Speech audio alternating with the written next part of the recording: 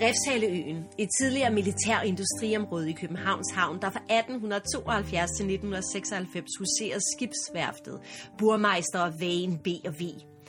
Skibsværftet havde hele 10.000 medarbejdere i sin storhedstid, og øen ses i dag som et ikon i dansk industrihistorie. Refshaleøen er smukt placeret ud til vandet lige over for Lange Linje. Og her står vi så, anno 2019, uden for B&V's ikoniske gamle svejsehal med segmentbuet tag, hvor Copenhagen Contemporary, også kaldet CC, nu ligger placeret. CC er Københavns nye kunstcenter, der viser international installationskunst, skabt af samtidskunstens verdensstjerner. Med sine i alt 7.000 kvadratmeter store smukke industrihaller har CC en enestående mulighed for at udstille de tekniske og pladskrævende formater, som mange samtidskunstnere arbejder i.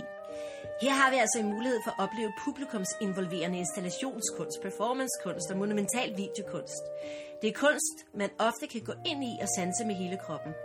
FALLUCKA har sat direktør Marie Nipper i stævne til en snak om CC, kunst og hendes bud på året, der er gået, og hvad der ligger og gemmer sig til os på den kunstneriske scene i 2019. Rigtig god fornøjelse. Hej. Hej, Marie. Marie? Ja, hyggeligt. Det er jo også meget sjovt at se rummet. Hold da op. Wow. Shit. Det var jo ikke, fordi vi var trætte af at kigge på det andet. Er Mariana her? Lige her. No, oh, hi Mariana. Nice to see you. Hi. This is Marie. She's here to do a podcast. Are you here, Mariana, are you here for the rest of the day? Ja, det er hun, ikke? Okay, så kommer jeg lige med. Det er Claudia, det er Mariana, der skal udstille i halv 3, som er nederst. Ja. Som er en ung britisk kunstner. Ja.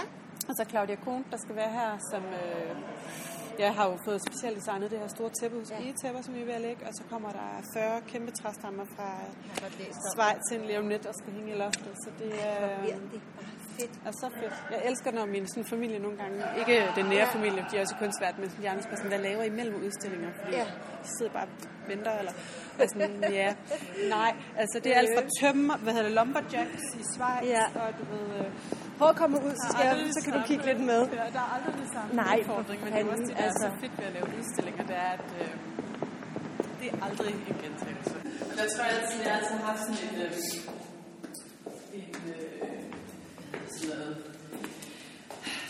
motto om, at jeg vil hellere have kunstnere, der kommer med deres vildeste idéer først. Ja. Altså, hvad er det, der er ultimativt for jer at lave? Ja. Og så vil jeg se, hvad jeg kan gøre for at realisere det. Ja. Det er jo ikke altid, at alt kan lykkes, for der er noget med økonomi, der er noget, der hedder praktik, logistik, gulvet kan være, sådan nogle ting. Ja. Lad os hellere starte barn fuldstændig deroppe. Og så må vi se, desværre, og så må vi sådan på en eller anden måde se, hvordan det til at fungere i virkeligheden også. Præcis. Så har vi jo fokuseret på at få alt andet klar til vores åbning. Vi flyttede først herud i februar sidste år, og skulle åbne før sommer og underskrev først lejekontrakt, det vil sige, at vi først fysisk kunne gøre noget ved ejendommen i april. Ja. Så det gik jo ekstremt hurtigt. Vi havde jo nærmest kun 2 måneder til at bygge alt op dernede og forvandle Schweizerhallen til et udstillingssted. Ja. Så nu er vi lige så stille ved at indrette os på skrivebord, på møbler. Ja. Nu er jeg også på barsel, så jeg er jo ikke officielt på arbejde. Du er simpelthen på barsel? Ja, jeg har en 4 måneder gammel søn derhjemme, som fik i august. Nej, hvor dejligt. Så det er der også blevet tid til i år. Hold da op. Jamen, det er da imponerende. Du har jo en pige, ikke? Jeg har en pige, ja. Så jeg har Uma på 4, og så har jeg August på 4 måneder. Ja. Før jeg har sat Marie i stævne, har jeg sat mig ind i hendes CV og læst de mange artikler, der findes om denne kvinde, som i den grad har noget på hjertet. Og man mærker straks i mødet med hende begejstringen og engagementet i CC og samtidskunsten. Jeg kan lige så godt sige det, som det er.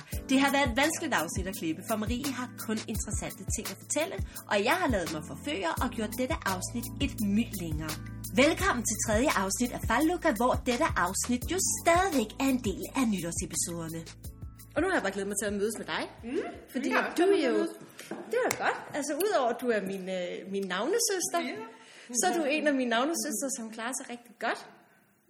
Og det synes jeg jo bare er mega, mega sejt. At du sidder jo i en position, som er rimelig indflydelsesrig, og du får lov til at ligesom tage nogle beslutninger, som også er vigtige for kunstnerne og udøverne derude. Og du har virkelig et CV, som også er sindssygt imponerende, kvæg din unge alder.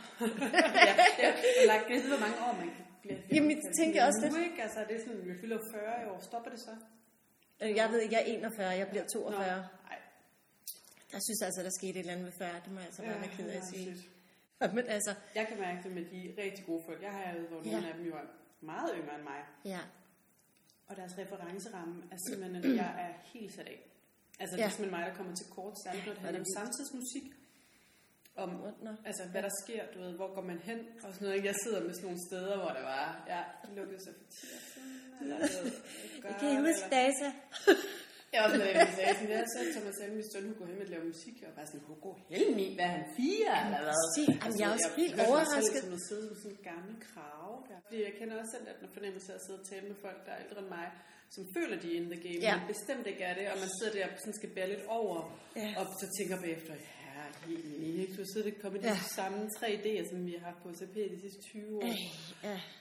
Og det kan jo ikke blive. Nej. Det kan være allerede, at det 100. Ja, men det er det, men det er også for, hvordan folk så ser en, ikke? Altså, jo, det er det. Du er en sød dame. Damene. Ja, nå.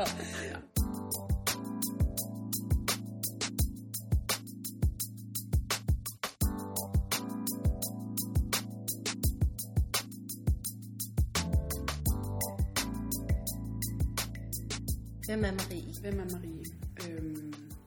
Men jeg er dansk kurator og kunsthistoriker, uddannet fra Aarhus Universitet. Født og opvokset i Aarhus, lidt uden for Aarhus, i en forstad, der hedder Rigskov. Har fået min kunstinteresse fra mine forældre. Helt klart det, der har inspireret mig til at skulle arbejde med kunst. Det har jeg ikke altid vidst, jeg skulle. Nej. I mange år vil jeg meget hellere være arkeolog eller historiker. Noget med at finde skatte i Mellemøsten. Det vil du også egentlig godt til, tror jeg. Ja. Det kunne jeg faktisk også godt se. Det tror jeg også. Jeg havde sådan en meget, meget hot Indiana Jones drøm i mange år. Ja, det var så sexet. Det var sexet. Ja. Men det var som om, der var noget ved den danske arkeologi, der var lidt for meget køkkenmøde, ikke? Ja. Så det skulle ikke være alligevel. Men jeg læste sidste historie i 2 år. Nå, og det begyndte jeg på, fordi at jeg simpelthen ikke havde fulgt med i gymnasiet. Nej. Lige pludselig gik det op for mig, at jeg ikke anede en kæft om, hvad der var sket i verdenshistorien. Nej. Og at jeg faktisk ikke helt kunne fortælle, hvornår Første Verdenskrig startede og sluttede, og det samme med anden nærmest.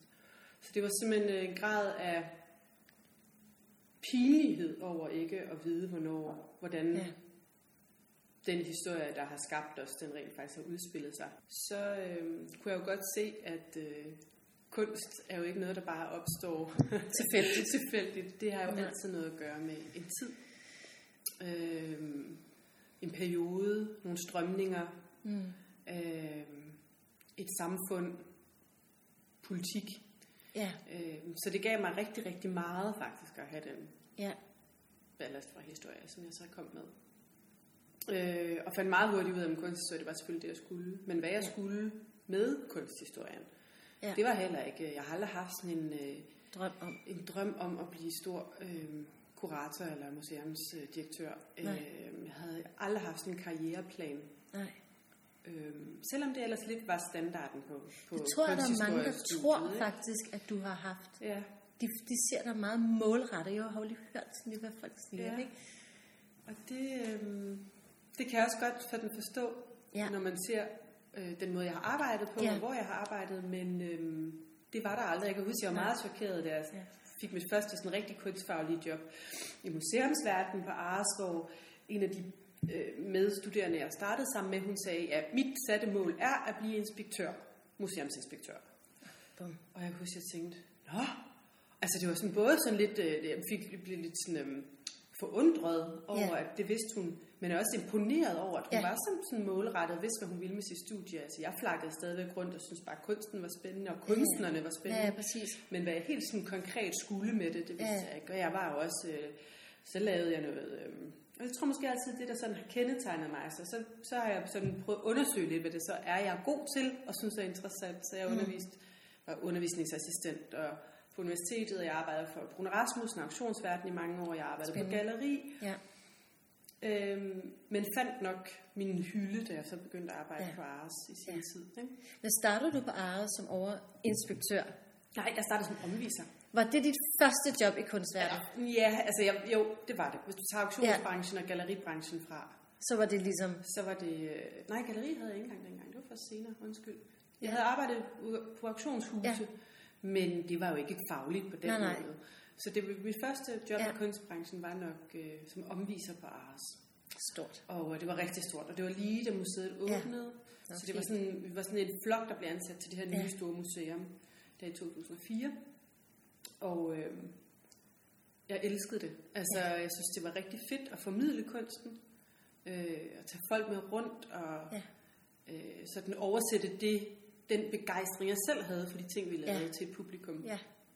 Udfordrende ofte også, ikke? Fordi jeg også introducerede samtidskunsten på en anden måde, man havde været vant til før, i hvert fald i Aarhus. Og så blev jeg så relativt hurtigt, jeg kan ikke huske, om der gik et lille år eller sådan noget, måske kun et halvt år, før jeg blev assistent på museet. Det hed volontør i gamle dage, men som så hed kunstfaglig assistent. Okay. Da jeg blev ansat, hvor man lige fik et par dage om ugen fast og hjalp museumsinspektørerne med at forberede udstillinger og lave forskellige arbejdsopgaver på museet. Ja. Og det var jeg virkelig glad for. Jeg var simpelthen, det var bare mit drømme studiejob. Ej, hvor fint. Fordi jeg fik lov til at komme tæt på den her proces, der var at skabe udstillinger med kunstnerne. Ja. Og fandt også ud af, at jeg måske var god til det. Og personligheder. Stærke personligheder, ikke? Ja. Altså, der skal man jo også være virkelig klædt på. Der har du jo stået som en ung, lille trunte. Ja, og det bliver også testet en gang imellem, ikke? Ja. Og jeg kan huske, en af de første, jeg skulle arbejde sammen med, var Christian Lemmert, som jo er den her danske billedhugger, ikke? Ja. Og Christian, han, det er råt for usødet, altså. Ja. Men der tror jeg ligesom bare, jeg sådan gav igen fra start, ikke? Ja. På den morbide humor og de tests, jeg nu blev udsat for. Ja, ja. Og det har gjort, at vi faktisk stadigvæk holder sammen i dag. Ja. Så det her lille lærermester. Ja, det er også helt sikkert. Ja. Det har han været på flere måder end en, vil jeg sige. Ja. Også fordi han er en faglig samtalepartner, der er... Sådan mentoragtig, eller... Altså, i hvert fald sådan på det rene, sådan når kunst handler om det eksistentielle niveau i kunsten. Ja. Der er Christian en af de mest spændende mennesker at tale med, fordi han insisterer på, at der er det niveau i kunsten. Ja. Og så blev jeg så så skulle jeg til København og arbejde på galleri, og tænkte, nu skal jeg noget andet end Ars. Men fik så lov til at komme tilbage som inspektør på et barselsvikariat, før jeg havde aflevet mit speciale. Og afleverede som mit speciale og blev så fastansat. Ja. Og blev så derefter overinspektør. Overinspektør, det lyder meget... Som jeg ved, nu vil man nok sige chief curator på de fleste steder, ikke? Men det er det hedder i dansk regi stadigvæk. Ja. Betegnelser på det. Ja. Og blive en del af museets ledelse. Ja. Og det var jeg så indtil jeg stoppede i 2014, hvor jeg efter en barsel rejste til Tate, og var der som seniorkurator på Tate i Liverpool, hvor jeg så nåede at være 2 omgange. Men der tror jeg også altid, jeg har haft det sådan, at kunstverdenen også rakte ud over de danske grænser, ikke? Jo. At der var altid en international verden, som har fascineret mig, også fordi man opererer på forskellige måder, også på museerne. Ja. Og der har altid tænkt, at det var noget, jeg gerne ville ud at lære. Hvordan arbejder man kuratorisk, kunstfagligt, internationalt, i modsætning til, hvordan vi gør i Danmark? Hvad kan vi blive bedre til? Hvor er det, vi faktisk måske er bedre? Og det var noget, jeg lærte på Tate. Helt sikkert. Hvad har du taget med der, tænker du, som de vigtigste sådan, ting, du bruger nu i din dagligdag? Jeg synes, at vi er kommet rigtig, rigtig langt i Danmark med at tænke publikum. Selvom de engelske museer og Tate generelt faktisk altid har haft meget stærk profil i forhold til outreach, som det hedder. Altså det vil sige at få ikke-brugerne på museum. Så er vi rigtig gode til at please eller publikum, der så er på museerne. Ja. Altså vi er rigtig gode til, synes jeg, at iscenesætte udstillinger, så selv den snævre kunst også kan blive formidlet bredt. Ja. der er mindre akademisk tyngde i den danske kunst, i hvert fald museale verden, når vi taler museerne nu. Og det mener jeg med positivt foretegn. For jeg mener ikke, det betyder, at udstillingerne ikke er gennemresearchet, gennemarbejdet. Men vi tør præsentere det på en måde, hvor vi ikke lukker kunstverdenen om sig selv. Og det synes jeg ærligt talt, vi er bedre til i Danmark, end vi var på TED. Det var tit, jeg fik at vide, hvis jeg foreslog nogle forskellige strategier til, hvordan vi kunne engagere publikum. Den måde, vi kommunikerer udstillingerne, så det var meget Skandinavien, som de sagde. Måske også uformel. Det er måske også det handler om. En uformel tone, hvor man holder på en mere formel, akademisk tone i England. Men der var også rigtig mange ting, jeg lærte, at vi kunne blive bedre til i Danmark. Og det er jo noget af det, jeg prøver at bruge nu. Altså særligt det der institution, jeg sidder med nu, hvor vi er lidt en institution, der jo lægger, det er de fleste museer eller institutioner nu i Danmark, vi lægger lidt skitterne, mens vi også kører toget økonomisk. Vi skal hele tiden ud og finde penge. Og der synes jeg, at de var rigtig gode til at tænke i alternative måder at gøre det på i England. Og har også været nødt til at gøre det, fordi statsstøtten er væsentligt mindre. Ja, selvfølgelig. Så de er ude i private? De er ude i private, men de er også ude i at engagere privat filantropi i museet. Det er klart, det er en helt anden situation i Danmark. Vi har ikke den pulje af rige og til med kunstinteresserede mennesker, som der det må vi have lavet at tage af i England. Og det er selvfølgelig også noget, jeg gerne vil lave på. Ikke kun for, at de kommer støtte økonomisk, men jeg vil rigtig gerne have flere engageret i kunsten.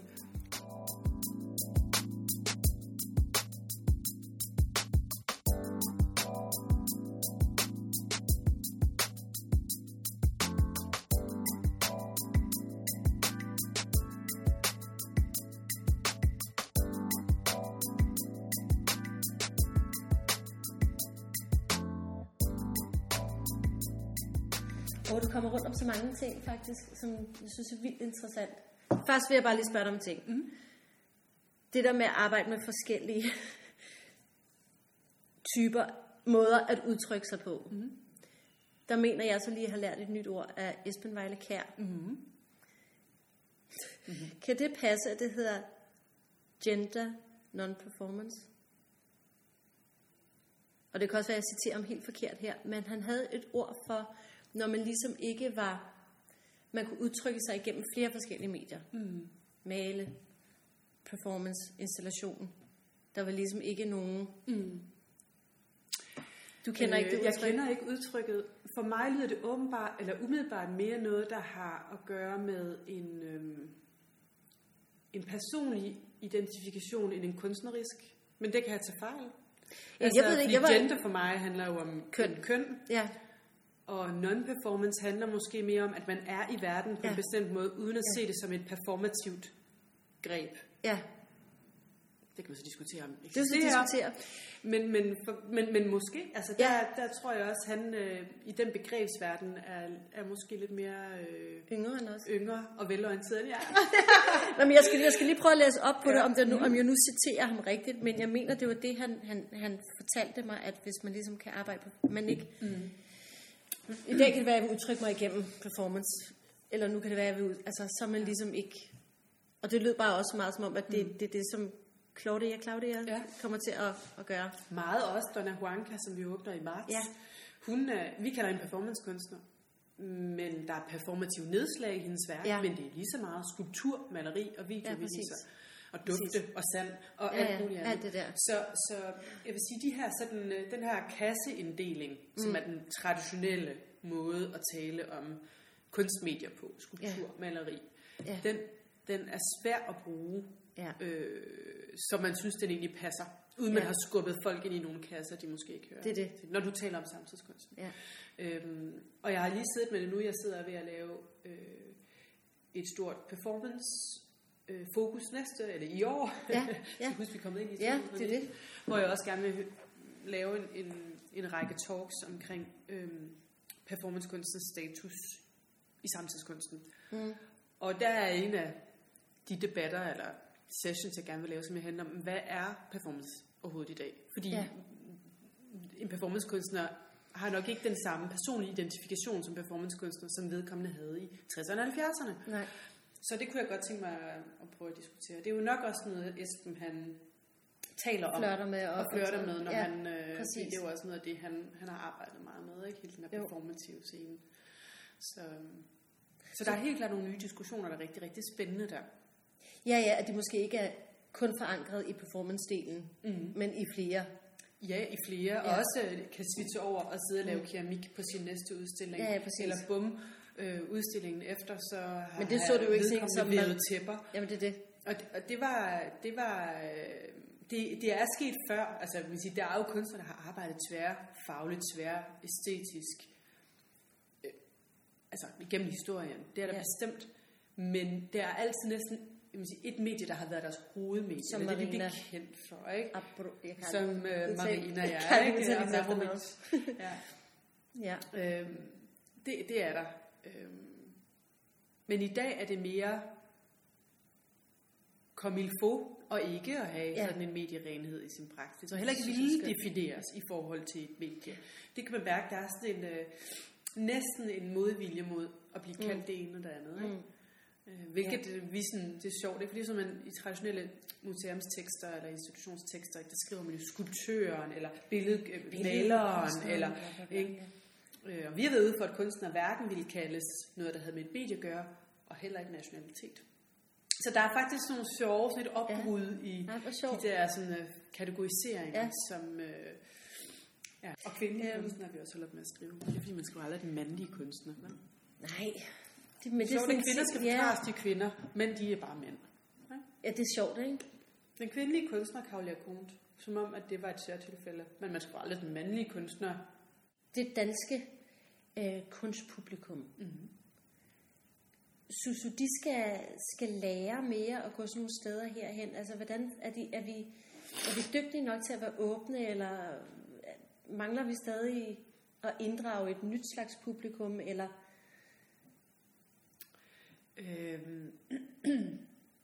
Jeg tror stadigvæk, der er... Nej, lad mig starte forfra. Jeg tror, der er helt klart en interesse for samtidskunsten, der har været stigende gennem de sidste 10 år. Den er ikke så, af min sådan, fornemmelse for det brede publikum, det er ikke sådan klassiske kunstpublikum, at den ikke så svært definerbar, som den var tidligere. Den er ikke så konceptuel, altså i deres opfattelse, som den var tidligere. Samtidskunsten har helt klart fået en bredde i den måde, den appellerer til publikum på. Ja. Banet vej af kunstnere som for eksempel Olaf Eliassen, der jo også indgår i andre sammenhænge og udsmykker Mærsks opera osv. Der er helt klart nogle ting, der har gjort, at samtidskunsten er blevet mere populær. Ja. Men jeg tror altid, vi har et arbejdsinstitution på at få folk herud. Fordi på museer, der er altid den her tærskel, og det er ikke alle grupper, vi altid kan nå. Hvad er det for nogle grupper, du tænker, at der når herud? Og hvem kunne I godt tænke jer, skulle lære at komme herud? Jeg synes, en succeshistorie ved Copenhagen Contemporary, og også noget af det, der er med til at understøtte vores eksistensberettigelse, det er, at vi fra start faktisk har talt til et ret ungt publikum. Faktisk til det segment, som er rigtig svært for de mere traditionelle museer at tiltrække. Ja. Altså, man tænker jo tit om med et nedladende ord om hattedamerne, ikke? Det er alle dem, der går på Louisiana og stemmer som kunst. Jeg kalder dem læderbuksedamerne med den smarte brille. Og det korte hår. Ja. Og rav. Og rav. Jeg husker, jeg hørte, at jeg kom ind igen. Men der er det her segment af kvinder, som de kommer. Ja. Men de unge, særligt dem mellem 18 og 30, det bliver sværere nu. Og det er faktisk dem, vi havde rigtig, rigtig godt fat i på papirøl, og stadigvæk også herude. Vi kan mærke, at der er noget, der appellerer til dem i det format, vi har som institution. Ja. Jeg tror, de ser os som et mere uformelt sted i forhold til det mere sådan museale. Ja. Og det har selvfølgelig også noget at gøre med de omgivelser, vi ligger i. Ikke? Vi ligger i det her lidt rå område, som har sådan en status af noget midlertidigt, noget Klondike. Der er noget energi herude, som kan noget andet. Lidt deres legeplads også. Præcis, ikke? Og der er bogstaveligt forstand højt til loft, og der kan gøres rigtig mange ting. Vi kan også holde raves og lave alle de her projekter, som, kan man sige, egentlig snit kobles til kunst, men som også går ind i nogle andre sociale sfærer, som de unge er interesserede i. Og det er jo noget, vi rigtig gerne fortsætter vil blive med at have engageret den her brugergruppe, som ellers er så svær, eller publikumsgruppe, som er svær at nå. Vi skal faktisk som institution være bedre til at netop få politiven plus segmentet herude. Alle dem, som fordi det bliver næsten dem, der bliver... De synes, vi er lidt farlige måske. Ikke? De tager på arken. De tager på arken. Det er mere sikkert, at hvad vi for noget. Og der, det skyldes både vores program, at vi viser kunstnere, som ikke er bredt kendt, og i formater, som er lidt uvante. Det er igen den her installationskunst, har stadigvæk en lidt svær klang for mange. Og er det nu noget, hvor vi også selv skal deltage i? Interagere, og det elsker de unge jo. Det elsker de unge, de er vant til det. Ja. De hiver jo iPhone op og YouTube og hvad som helst. Ja. Der er altså en generation, der ikke er helt af i den comfort zone, når det handler om at være på. Den er jeg også selv en del af, kan jeg sige. Så jeg er ved at rykke op i hattedame-segmentet. Men hvor jeg i hvert fald stadigvæk sådan skal embrace det. Ja. Så dem vil vi jo rigtig gerne have herud og vise, hvad det er, vi kan. Og det tror jeg på, det skal nok komme, også med som området udvikler sig. Fordi noget, vi kan se herude, det er, turisterne, de finder let herud. De er totalt på urban exploring og har taget cyklen og synes, det er ingen tid, at det tager 10 minutter for Kongens Nytorv cykle herud. Københavnerne, som har været vant til et driftsselskab, et sted du ikke kommer, et industriområde, det er dem, der faktisk er svære at få den her nye geografi til at blive en del af en hverdag. Ja. Og hvis man ikke lige er inde i det, hvor skulle man også vide det fra? Ja. Altså, jeg tror, der er mange, der sådan... Hvad ligger der noget derude? Præcis, og hvad er der derude at komme fra? Ikke? Og GPS'en kan ikke finde noget endnu, fordi Google kan ikke finde ud af at placere det på et kort. Og der er alle mulige udfordringer, som er noget, der tager tid. Så skal vi give tid, og vi skal selvfølgelig bare gøre rigtig meget opmærksom på os selv. Hvad hedder det? Podcasten er jo ligesom også, selvom nu er vi gået ind i januar måned, men jeg har rigtig gerne vil møde nogle mennesker, som også har kunne fortælle lidt om, hvad det er for et år, vi har forladt. Hvis du skulle nævne sådan en begivenhed på den danske kunstscene, der var i 2018, som står meget højt på din liste, som er rigtig fin. Ja. Jamen, jeg har faktisk 2. Fordi den hvad man siger, umiddelbare og oplagte er jo, at vi åbnede. Ja, jeg skulle til at sige det. Fordi selvom der selvfølgelig også var et Copenhagen Contemporary på Papirøen, så er det klart, for mig har det været et år 0 herude. Ikke? Vi er ligesom rykket, startet forfra i nye lokaler, vi har fået en større organisation, vi var før, og jeg selvfølgelig blev direktør. Så det har været rigtig meget at sige. På den måde, samtidig med at jeg så også har fået en søn, har 2018 faktisk været sådan lidt næsen i sporet for mig fagligt. Jeg har CC har været det, der har fyldt. Så børn. Jeg har født et barn. Ja, jeg har født et barn i 18, ikke? Men på en måde har du også 2 børn. Ja, det er rigtigt. Ja. Har du samtidig med at jeg så også har lavet en Alicia Kvart-udstilling på Charlottenborg og en i Finland. Ja. Så det har også været et travlt år, der har været rigtig meget. Men selvfølgelig var for mig rigtig, rigtig dejligt at få sat CC godt i søen og mærke den kollegiale, positive stemning, der har været omkring det. I branchen? Ja, i branchen. Ja. For det er selvfølgelig altid sådan, også en bekymring, når man sådan sætter nye initiativer i gang, i nye institutioner særligt, hvor går vi nu ud og tager pengene fra de andre? Ja, træder vi nu over fødderne. Fuldstændig. Tager vi de andres programmer. Og der synes jeg faktisk, at vi ligger et sted, hvor vi ikke træder andre over fødderne. Tværtimod synes jeg, at de andres programmer er med til at bakke vores op, og vi er med til at bakke deres op. Jeg synes faktisk, vi har fået skabt en rigtig fin, hvis man kan være lidt metafor, fødekæde institutionelt i Danmark. At vi har noget, der repræsenterer mange forskellige lag i kunstverdenen. Og dermed også et ønske faktisk om at samarbejde. Og det har vi heldigvis mærket fra start, at folk er med på.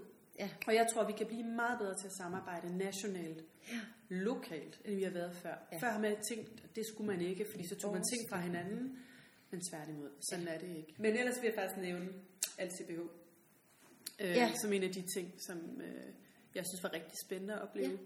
Både fordi, at jeg jo også har sagt, at jeg gerne vil har meget med større fokus på performance herude. Ja. Og at jeg der blev introduceret for nogle performancekunstnere, og kendte jeg godt, men også for en masse nye ting. Og at det var dejligt at se den her engagement med performancekunsten fra et ret ungt publikum. Ja. Jeg synes, det var et rigtig fedt koncept, de kørte i år. Men hvor jeg hørte, det gik rigtig vildt for sig. Ja, så det er næsten med sådan en total performance slash rave slash orgie. Ja, præcis. I 2 dage, eller hvad der kørte bare på. Men jeg kunne godt lide, at der blev testet et nyt format. Og det var det, de gjorde. Og jeg synes, det var... det var fedt at opleve det engagement. Det var også meget ungdommeligt for sådan en gammel hest som mig, ikke? At sidde der og høre, at der var sådan en debat om performance, hvad performance er, hvor der også en af de her søde unge mennesker, der var derude, som rejste op og sagde, men hun mente ikke, der var noget performance. Hun performede hver dag, hun gik i superbrust, ikke? Og den her sådan unge tanker engagement, og sådan, at det virkelig er noget, der er sådan en gennemlevet personlig investering, og det synes jeg er så fedt.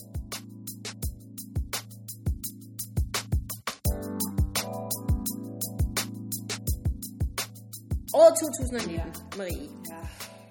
Hvad glæder du dig til på den danske scene?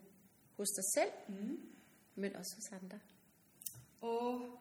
Jamen altså, jeg glæder mig til hele det program, vi har for året. Ja. Og nu kan jeg ikke løfte sløret for efterårets program endnu, fordi det er også noget, vi laver sammen med andre samarbejdspartnere.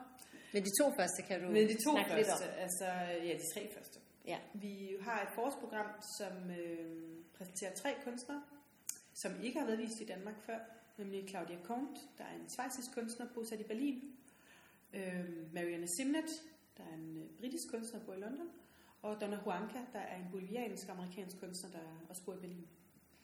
Og vi har valgt at præsentere dem, fordi vi synes, de er 3 kunstnere, der har markeret sig på den internationale kunstscene gennem de seneste år. Nogle rigtig spændende projekter. Og også nogle nye måder at udtrykke sig på. Claudia Comte, hun arbejder i det her felt af en række medier, altså skulptur, keramik, lyd, computeranimation, performance. Og det er det, hun sådan har fået lov til at få mulighed for at samle her i en stor total installation, som skal fylde hele halv 1 dernede. Altså når jeg har læst om den, så tænker jeg, altså jeg har alle mine helt egne billeder. Men hun er meget optaget af vores relation til naturen. Ja. Så vil jeg sige, hun bygger videre på hele den her diskussion, der så har været om det antropocene gennem de seneste par år, men tager den også andre steder hen. Ja. Da det ikke er det, der er det eneste fokus for hende. Hun har også arbejder også med en høj grad af æstetik i den måde, hun iscenesætter sine installationer på. Ja. Men det er, for den her institution, hun laver her, som hedder I Have Grown Taller Standing with Trees, handler om menneskets forhold til naturen og træernes betydning i naturen, hvor hun har været nede i de store schweiziske skove og udvælge 40 kæmpe træer, som hun har strippet fra deres bark, og som hun hænger op i loftet her. Altså træer, der var fældet, eller træer, der blev fældet? De blev fældet. Okay. Men for hver træ, hun har fældet, har hun plantet 2. For hun er selvfølgelig meget bevidst om, hvordan hun arbejder med naturen, når hun jo så også går ind og bruger den som materiale. Og der har hun skabt den her totale installation, som jeg tror på en gang bliver voldsom, fordi også en skov, hun skaber noget, der falder sammen, hvor der er et element af destruktion, af sammenfald, af kollaps, men som jeg også tror bliver meget smuk, meget poetisk. Den er holdt meget ren i farverne, og hvor publikum jo må komme ind og interagere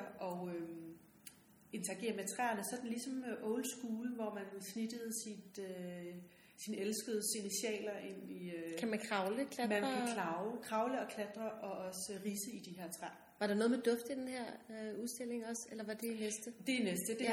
Der er lyd. Der er et lydspor, og så kommer hun og laver performances med en schweizisk danser, der kommer op og laver en interaktion i rummet sammen med kulturelle elementer. Så har hun været i Tommerup på Fyn og skabe en stor keramisk skulptur, som står i midten af udstillingen. Nå, spændende. Det må være en overraskelse. Den er ved at blive skabt nu, så vi ved jo ikke med sådan nogle ting ud over, hvordan det hele det ser ud, før det står her. Og det synes jeg også, det er også det, der er Altså jeg har det jo ligesom juleaften, hver gang vi bygger op, ikke? Ja. Det er, man ved ikke, hvad man får, men man har en forventning om, at det er et eller andet, der er godt. Der er noget, der skal røre en. Ja, præcis. Og det glæder jeg mig rigtig meget til. Og det er jo også det, kunstnerne ved det jo heller ikke. Og så præsenterer vi Marianne Simlet, som også åbner her 7. februar i halv 3. Og hun arbejder med kroppen, med forestillinger om krop og om køn særligt. De værker, hun præsenterer hos os, er en stor lysinstallation og et videoværk. I lysinstallationen, der hører man bliver hendes åndedræt oversat til LED-lys. Og hendes åndedræt er optaget fra nogle sessioner, hun har haft med en læge, hvor hun ligger og hyperventilerer, til hun besvimer. Det vil sige, at hun udsætter sin krop for noget, der er ret voldsomt, på grænsen til sundhedsskadelige. Ja. Og det er også derfor, der var en læge til stede, som sagde stop, når hun ikke måtte mere. Så man går ind og oplever den her installation af lys, der ligesom, hvor lyset stiger og falder med hendes åndedræt. Og den er altså ret voldsom, når man står i den intenst. For det første skal vi lige finde ud af, hvad er det for et åndedræt, jeg lytter på. Ja, præcis. Der er sikkert noget lidt frækt. Ja, præcis. Men det bliver hurtigt meget kropsligt, meget påtrængende. Ja. Og i videoværket, som er en blanding af fiktion og sin virkelige hændelser, det er altid hendes egen krop, der er udgangspunktet for hendes videoværker og eksperimenterer, hun har lavet med sig selv, men hvor hun også blander fiktive elementer ind. Det lyder nærmest lidt Marina-agtigt. Kan man sige det uden at... Ja, det har hun jo også gjort med nogle... Ja. Har hun også de der fiktive elementer? Det har hun. Nej, det har hun ikke. Hun har selvfølgelig udsat sig selv for... Men det er klart, Marianne, hun bygger videre på en arv som performancekunstner. Jeg synes, det er... Marina har... Altså. Den der test af kroppen, den der sådan udholdenhed, det voldsomme, det er helt klart en forlængelse af hele den body art, som Marina hun bygger videre på. Ja. Hun poder det så bare med fantasi, eventyr. Ja. Og i det videoværk, der ser man hende få indsprøjtet et stof i hendes talebånd, som gør, at hendes stemme bliver dybere. Det er en form for Botox, så vidt jeg ved, som man faktisk giver til unge drenge, hvis stemmen ikke går i overgang. For at de kan få en mørkere stemme, så de skal skulle tale helt lyst som voksne mænd. Ja. Og det hun vil vise, eller sige selvfølgelig også med det her værk, er jo, hvor de her kønslige koder, der er derude. Ikke? Det er ligesom politikere, der bliver kvindelige politikere, der bliver coachet til at sænke stemme, til at tale dybere, når de skal tage det maskuline på deres politiske budskaber, fordi at det kvindelige simpelthen, den kvindelige høje pitchede stemme associerer noget, der rammeskralde, useriøst, præcis. Og det er jo lige præcis de her koder og betydninger, som er kulturelt skabte, som Marianne hun går ind og arbejder med. Det er virkelig, virkelig interessant. Hvem tager ikke lige den dybere stemme på, hvis man skal have en vigtig samtale? Yes. Ja. Så der er jo rigtig mange elementer i hendes værk, som trækker både til en nutidig diskurs omkring kvinder, men selvfølgelig også til den historiske arv fra Freud og hysteri. Og der er rigtig meget. Præcis. Og så har vi jo Donna Huanca, der åbner til marts, som arbejder med performance, men altid performance som en del af et skulpturelt miljø, som et iscenesat miljø. Hun arbejder med nøgenmodeller, som hun selv bemaler. Og for hende er det også meget den her kroppens relation til naturen, til noget indre kropsligt, noget, altså der er næsten noget uragtigt over den måde, hun iscenesætter sine værker på, som refererer ind til noget, der ligger til noget prækulturelt. Hun er også spændende, altså hvis man ser på hendes værk, ligger hun også i forlængelse af tidligere performancekunstnere, Anna Mandienta, som jo også lige har været vist rundt omkring i Europa. Jeg så hende på Martin Gropiusbau. Nu har hun lige været på Chute i Paris, som er også en af de underbelyste kvindelige kunstnere. Måske fordi hun var gift med en meget stor mandlig amerikansk minimalist. Så må man jo søge den. Så er hun først kommet frem nu, men det er helt klart, og hun har også rødder i det sydamerikanske, som Donna jo også har. Der er nogle referencer til hende, men der er selvfølgelig også nogle hele referencer til, nemlig hele den her forbindelse til naturen, som hendes, som hun har med fra sin kultur. Der er ligesom en rød tråd med de tre der, tænker jeg på en eller anden måde. Krop, natur, passer rigtig budskaber, meget, meget, meget fint. De er alle kvinder. Er det bevidst, eller? Det er ikke bevidst, at vi ville åbne et program med rent kvinder. Nej. Men vi er meget bevidste om, at vi viser kvindelige kunstnere. Ja. For det, synes jeg, er blevet alt for let en sådan, når man spørger, og det har jeg også selv. Du kan sikkert finde et interview med mig fra... Jeg var på Ares, hvor man spurgte, hvorfor køber I ikke flere kvindelige kunstnere til samlingen? Hvorfor viser I ikke flere kunstnere i udstillingsprogrammet? Ja. Hvor standardreplikken var, vi viser kvalitet, ikke køn, men den er simpelthen for nem. Ja, den er lidt for nem. For der er også masser af kvalitet, der ikke er lavet mandlige kunstnere. Ja. Og Kejserens nye klæder findes derude mange former. Og det er jo også noget, der er kommet rigtig meget fokus og dialog omkring de seneste par år med underrepræsentation af kvinder. Og vi vil gerne vise, at det ikke er svært at finde kvindelige kunstnere at vise på institutionerne. Det er tit det, der bliver argumentet. Jamen, der er så mange mandlige store kunstnere. Hvor finder vi de populære kvindelige? Der er masser af dem. Hvor finder I dem typisk? Jeg ser dem, når jeg rejser verden over. Præcis. Det er ikke... Tværtimod vil jeg sige, at jeg næsten oplevet mange kvindelige kunstnere, jeg synes har taget samtidskunsten nye steder hen end mandlige de seneste år. Det betyder ikke, at der ikke er så mænd, der har gjort det. Men jeg synes heldigvis, at der er kommet mere og mere fokus på det. Og også fra den kommercielle verden, gallerierne er blevet bedre. Der er stadigvæk lang vej til ligestilling, og det siger heller ikke, at man behøver nødvendigvis på alle fronter. Fordi vi sidder heller ikke og kuraterer vores programmer, så vi har en 50-50 deling. Nej. Det handler ikke om sådan en udligning af, at der ikke må være... Det handler sådan set bare om, at vi viser de kunst som interessante, og der er lige så mange kvinder som mænd. Hvis du hurtigt skulle nævne et andet... En anden ting, jeg glæder mig til? En ting, jeg glæder mig rigtig meget til, og som jeg rigtig gerne selv vil have lavet, og derfor også er misundelig over, at de laver.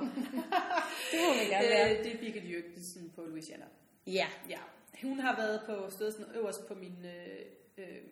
ønskeliste i mange år, og det er ikke fordi, jeg har faktisk ikke forfulgt det, og det har jeg gjort, fordi det passer ikke helt i den ramme, vi har her. Nej. Men da jeg arbejdede som selvstændig kurator, var det et af de projekter, jeg rigtig gerne ville lave.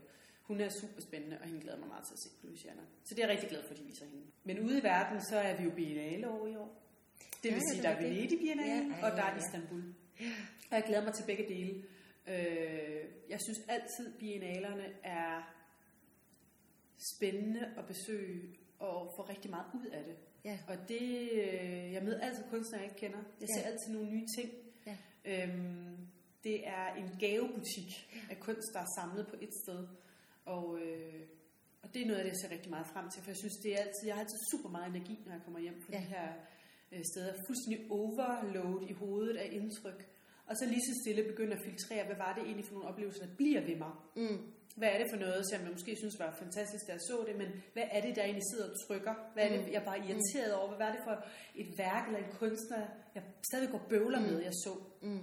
Selvom det måske ikke var det store, spektakulære projekt, eller taler om. Og måske er det dem, vi skal tage fat i og synes er interessant. Nu spørger jeg sådan lidt på alle folks vegne, biennalerne rundt omkring. Vi har Venedig, vi har Istanbul. Istanbul i år. I år, ja. Og så har vi... Der er usandsynligt mange biennaler efterhånden. Der er Kochi, som jo lige har været, eller er nu faktisk i Indien. Ja. Så der er Guangzhou-biennalen. Ja. Jamen, der er biennaler i, jeg tror også, der er en i Sydney.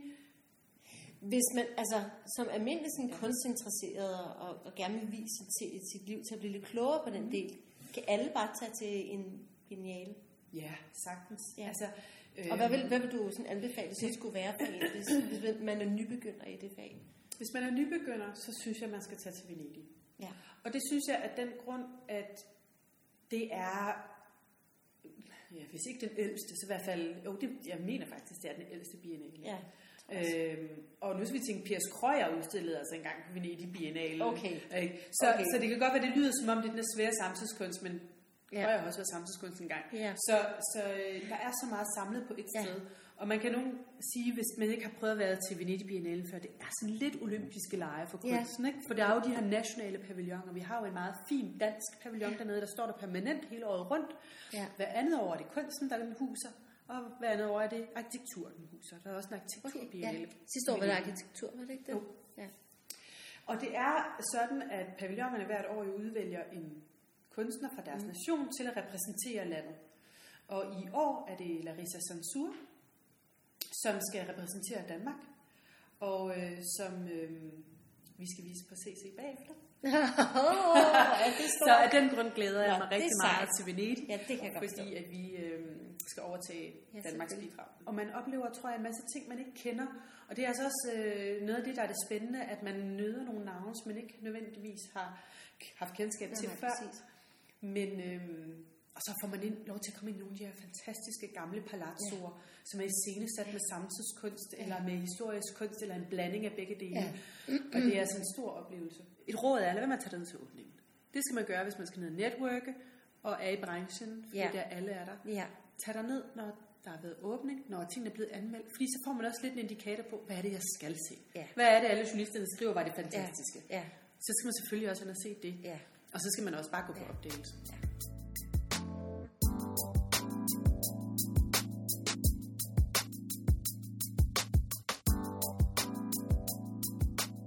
Har du nytårsforsæt? Kunstens vegne eller? Jamen det kan være. Vi er jo også nysgerrige på dig. Ja. Hvad på kunstens vegne og på dine egne vegne? Altså jeg er faktisk imod nytårsforsæt. Det er jeg også. Fordi mit problem er, at jeg altid bryder dem. Ikke? Altså jeg kan ikke holde dem. Nej. På det personlige plan.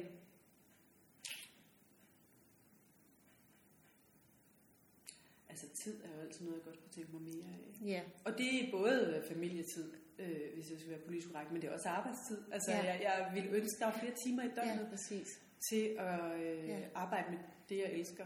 For det gør jeg. Og være sammen med dine børn. Og så også være sammen med mine børn. Og så skal man lade være med at bruge tid på småting og fniderier og dårlig hvidvin. Ikke? Jo. Det er livet også for kort tid. På kunstens vegne, jamen der håber jeg, og det synes jeg også, jeg føler, at vi er på vej hen imod, altså en bedre måde at arbejde sammen på som kollegaer i branchen. Ja. Og ikke kun af nød, men også fordi vi rent faktisk kan se, at det giver rigtig god mening. Ja. Mere samarbejde, hvor vi ikke er så bange for at afsløre vores projekt over for hinanden, og hvad vi hver især sidder med. Ikke? Prøv at se, om vi kan bruge hinanden noget mere, og løfte hinanden. Ja, ja. Det er ikke en konkurrence, det skulle helst være en rejse sammen, og kunne løfte hinanden. Ja. Men det kræver også tillid og mod.